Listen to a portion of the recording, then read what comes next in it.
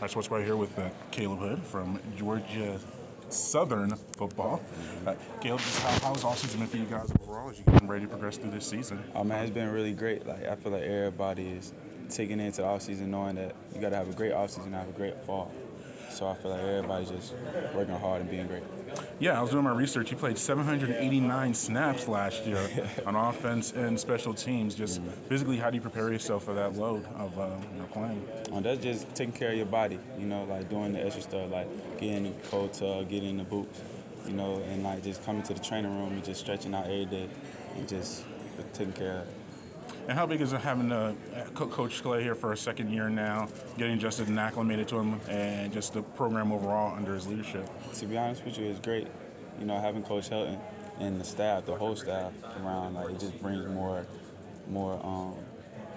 brings me gratitude because I know that I got somebody behind me. I know I got a whole coaching staff behind me that wants me to be great, but not just behind me, but my teammates as well. So I feel like because you have coaches that love the team like they're their sons, it's great overall. It was like you as an offensive player led the conference in offense, first in passing offense. Was that like you being in that such a dynamic offense where you get the ball and you've already reached career marks for the program and you still got eligibility? I could really just got to give it to the O-line and the quarterback, like Cal. Like they really helped me to where I can do the things I do. Absolutely. And we're based in Atlanta, Georgia.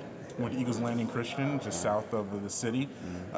What was that experience like for you playing for become perennial state power in football and competing for state championships? And did you get a championship while you were there? Yeah, I had about 3. Yeah, you were in that nice little run they had. What was that like for you being part of that program at 1A, but still dominating? To be honest with you, it was great. When you have people like you get to experience, the championship team, where everybody playing for each other. In my eyes, so that's what really like made me. And now you're in Georgia Southern. What's that like playing in the state of Georgia for your college career, and you just knowing about the culture and just how important football is to the state? It's great because you have great fans. Everybody coming to the game. Everybody know you.